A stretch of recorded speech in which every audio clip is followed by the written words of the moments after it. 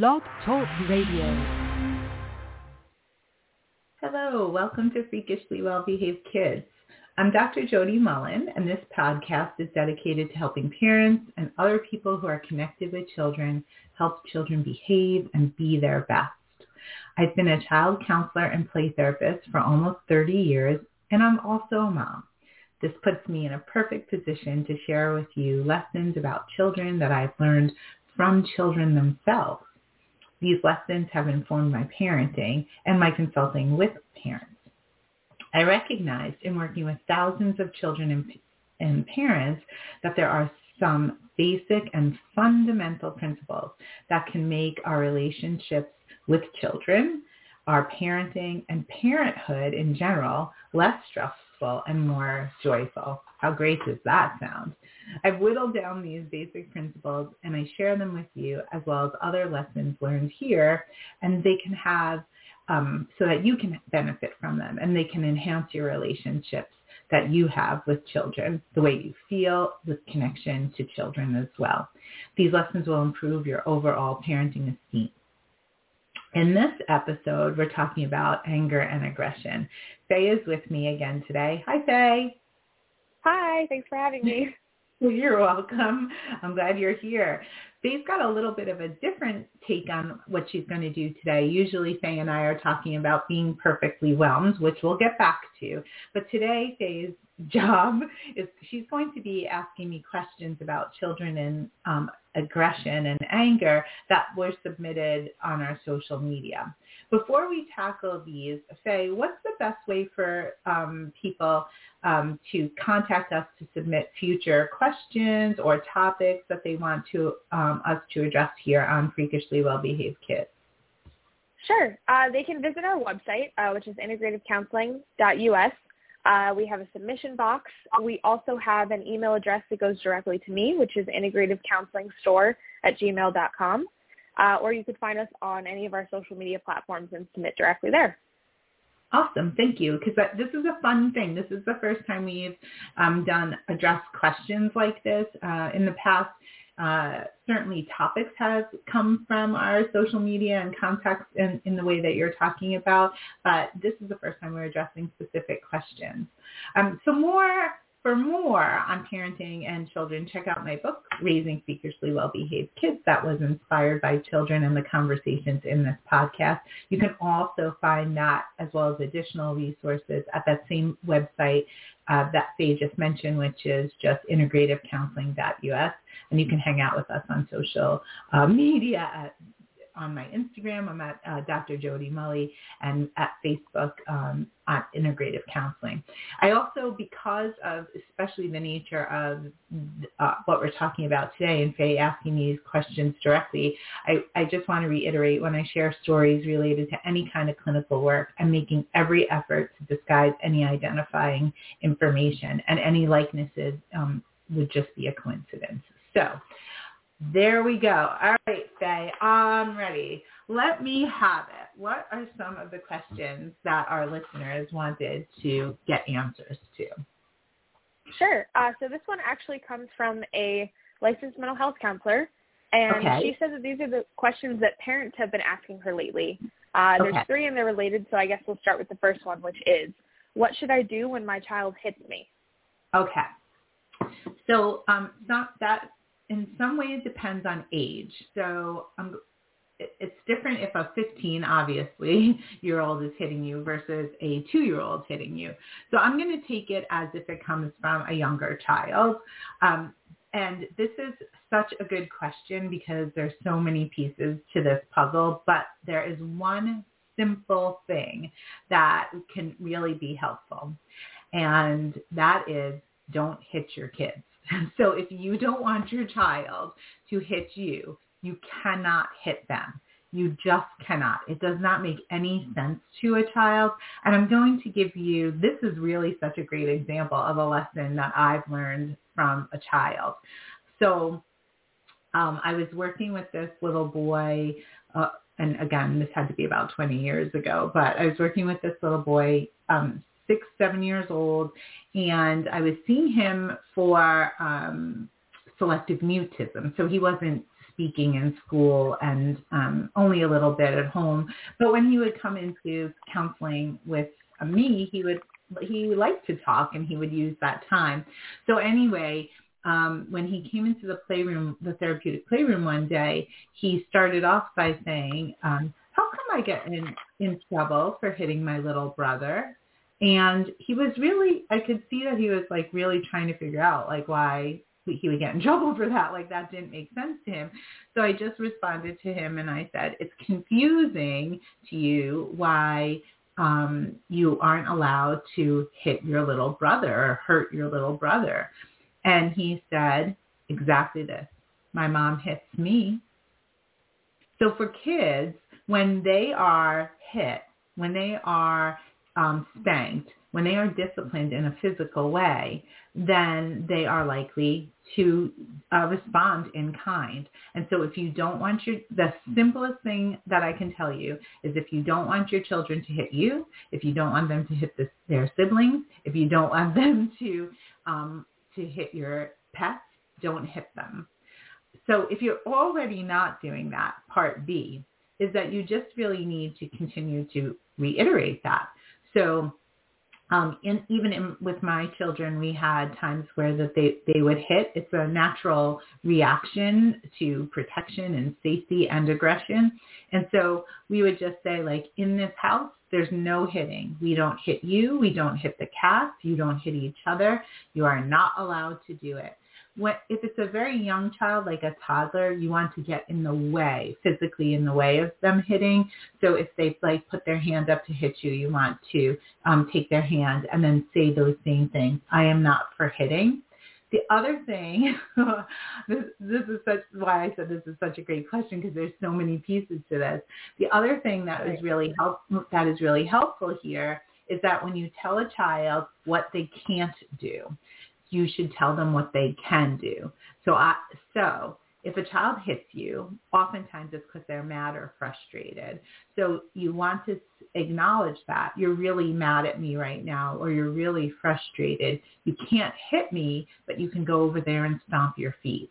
You can't hit me, but you can hit the pillow. You can't hit me, but you can tell me, Mommy, I am mad at you, right? So you give them what they can do. And so you're helping them build a set of pro-social ways to handle anger and aggression.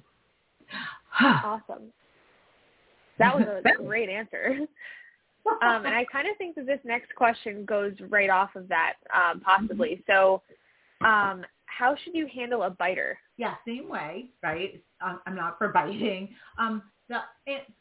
And give them a way to express whatever they are needing to express. Again, oftentimes biting is connected to aggression, frustration, anger, just getting kind of like unraveled, like overwhelmed. And so you want to give them an alternative to that. It does depend, again, on where they are developmentally. One of the things I learned, not from a child, but I learned because of my child, my older child was a biter when she was really little. And the way that our pediatrician explained it to me is that she's really trying to, it wasn't that she was doing it out of anger or aggression. I would just be holding her. And when she was more of an infant and a toddler, and she would bite me, and it hurt so bad, like it made me see stars. And so my pediatrician said, it was terrible, that was because of teething. And so you want to just make sure that if it's a child who's still teething, even, older teeth teething, is that they have something that they can bite on. So again, you redirect them. Like, I know that your teeth really hurt, or that you're in a lot of pain because of your mouth, but you can't bite Mommy. Instead, you can bite on this cold washcloth, or, something. You give them an alternative something. If they are biting out of frustration and anger and not pain, then you would use the same kind of technique or the same way of handling that you would hitting. Awesome. Thanks, Jody.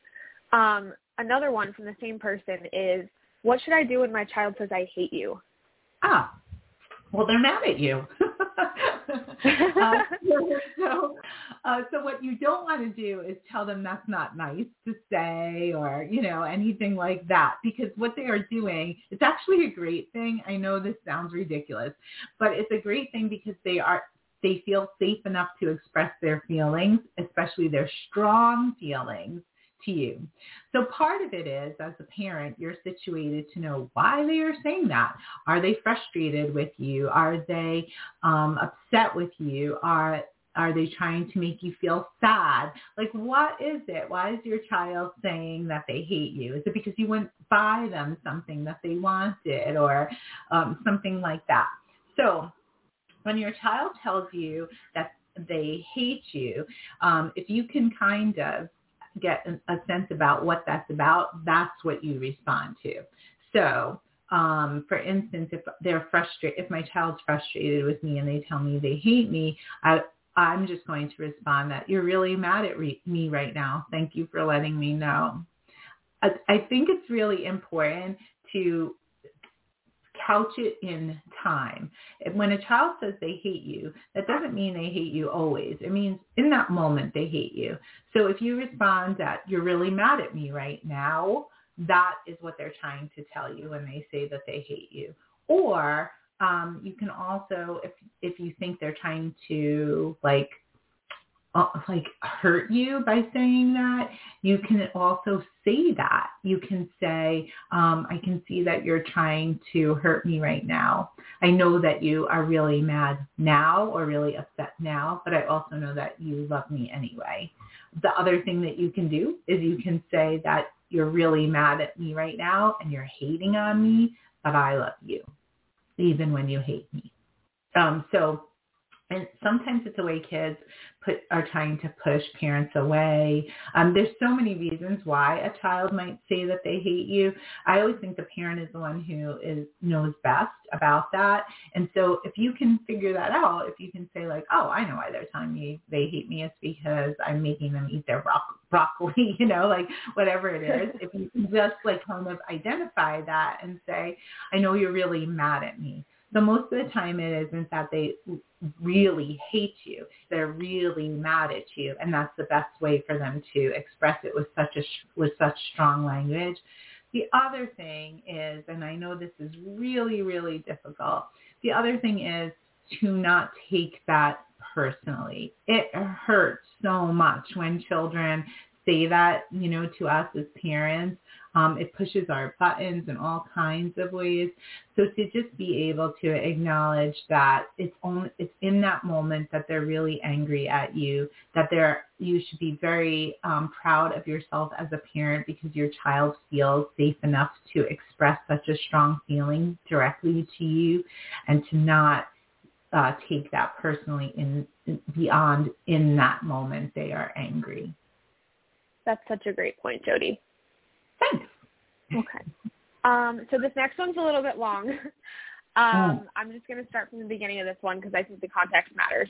Okay. So this person says, I work with primary school students in a day treatment setting. I work with a student specifically whose play is quite aggressive and they don't talk at all during session. My attempt to track play and affect are either met with indifference or increased aggression. Do you have any tips for how to best navigate this presentation? Oh, wow. Okay. So this is from somebody who is a clinician, and they're seeing a lot of aggression in the play of a child who's nonverbal. Okay. So a couple of things is, one is that how is the aggression serving the child? So like, what does it do for them? My quick take on this, and this is a pretty involved question, and it may be a pretty involved answer. And so I'm hoping there's like takeaway pieces for our listeners on this. So first of all, you can't make a child talk.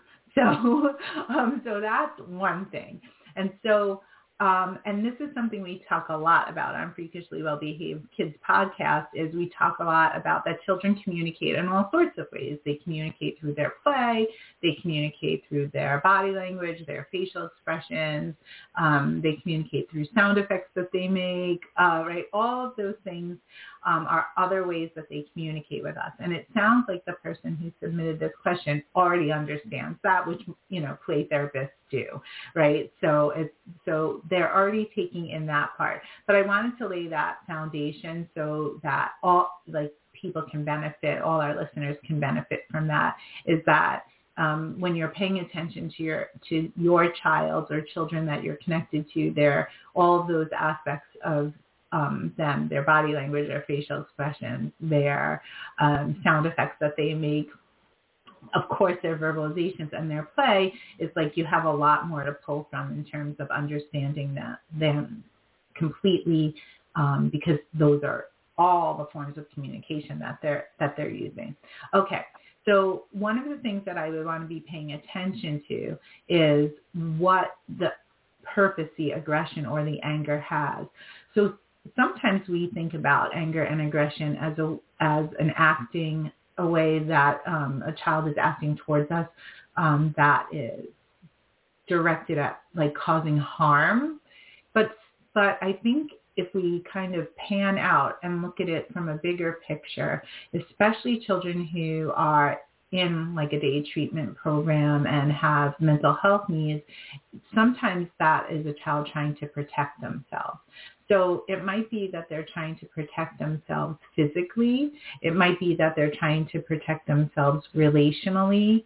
If children have had a lot of experiences being let down, hurt, abandoned, maltreated by adults, it can be scary for them to have this other adult, this play therapist, feel so connected. And so the reason that play therapist might be seeing that is that child is actually scared. So I wouldn't just reflect what the feelings that I'm seeing. I would reflect what might be underneath the surface. So I'm going to give a clinical example. Years ago, I worked with this child who, when we were in the therapeutic playroom, would really be very mean to me with their language. So they would use a lot of colorful language and swear words, and they would, sort of berate me.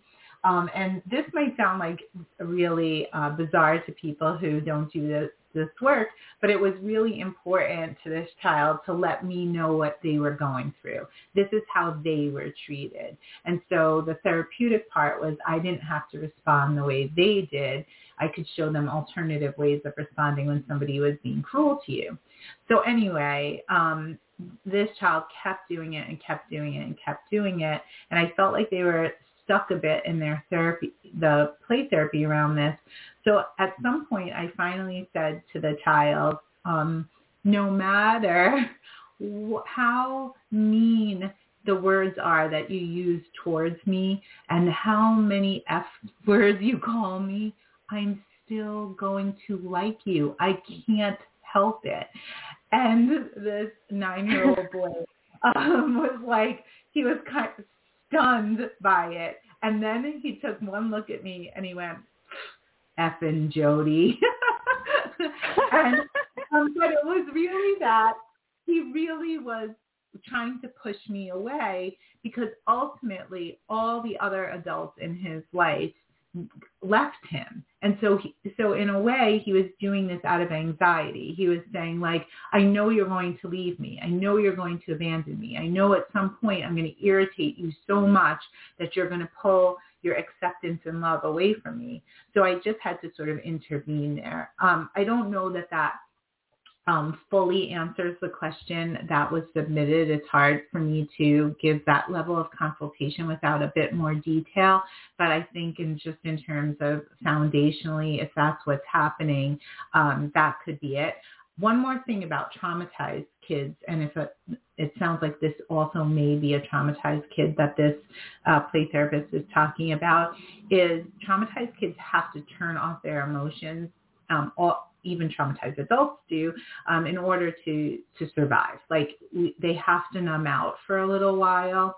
And when we are reflecting feelings back to people, whether they're children or adults, and they have been traumatized, we might be turning that on too quickly.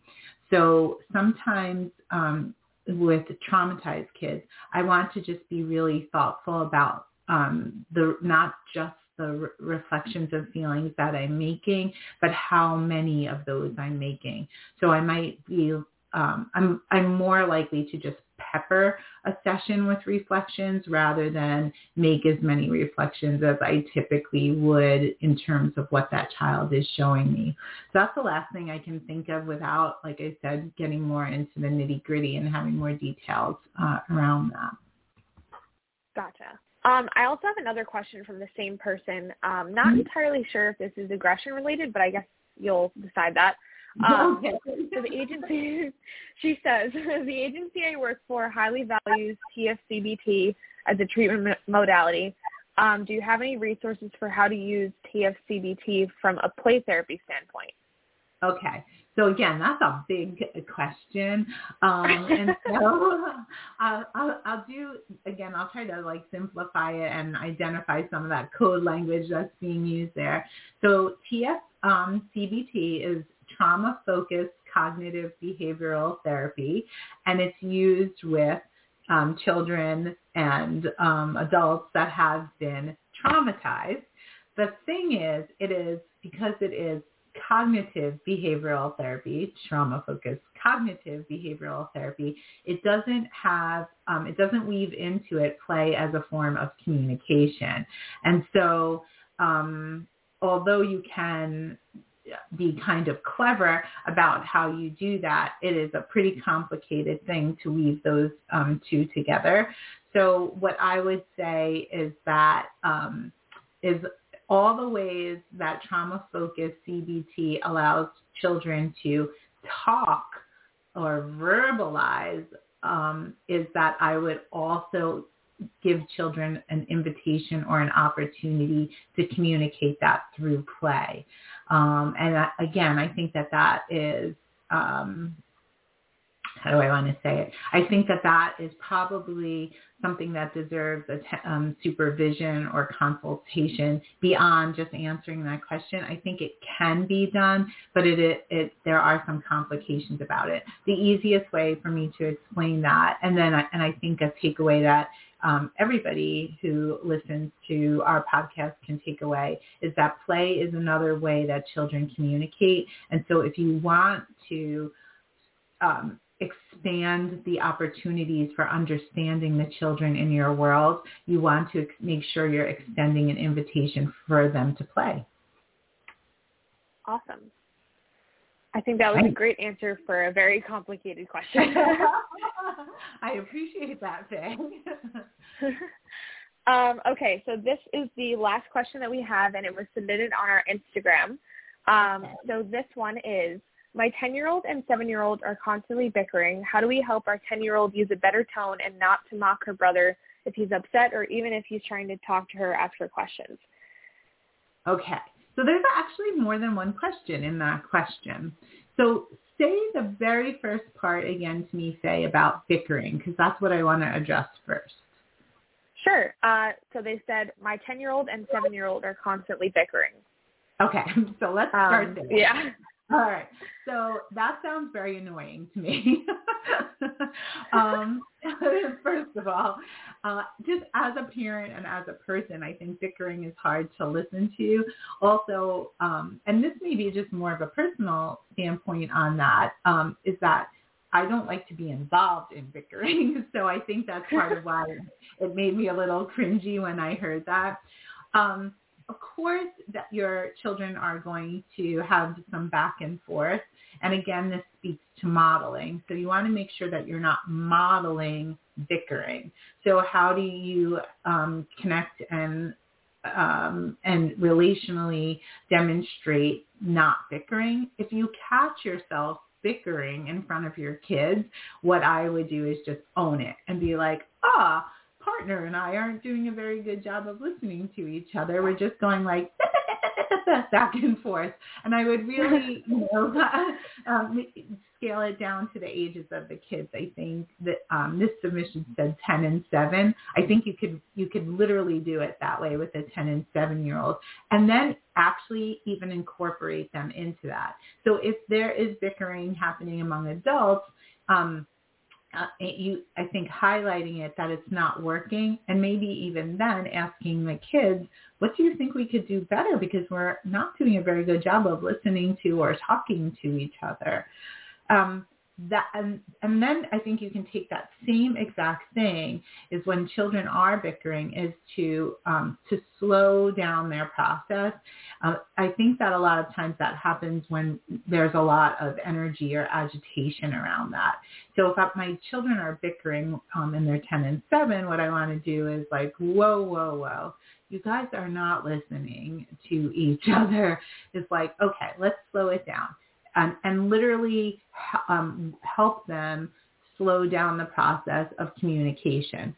So I might say, I'll use my kids' names. Leah, what are you trying to tell Andrew? Okay, Andrew, can you tell Leah what you heard her say? Okay. And then Andrew, can you tell Leah how you feel about what she was just trying to tell you? So you're really just slowing it down. In bickering, that's what we're trying to do. We're just not doing it very effectively. And so slowing it down can be super helpful to working that out. Okay. Awesome. So I think do you want part 2? I do want part 2. Thanks, Faye. Sure. Okay. So how do we help our 10-year-old use a better tone and not mock her brother if he's upset or even when he's trying to talk to her or ask her questions? Okay. So helping her use a better tone would, again, this is always going to come back to what we model for them, is you using a better tone or you being aware of your tone or slowing down the process again. So if she is using a more mocking tone like, that's my impression of a mocking tone, Faye, by the way. If she's using a mocking Spot tone. on. Thank you. Is to ask her about that. Is ask her about like, can you hear that in your voice?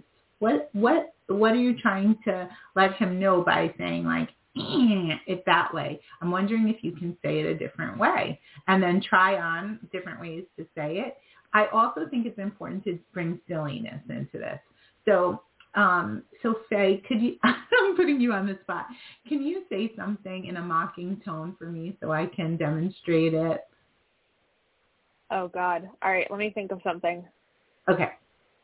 So how about say, you cry at everything. Okay. Jody, you cry at everything. Okay.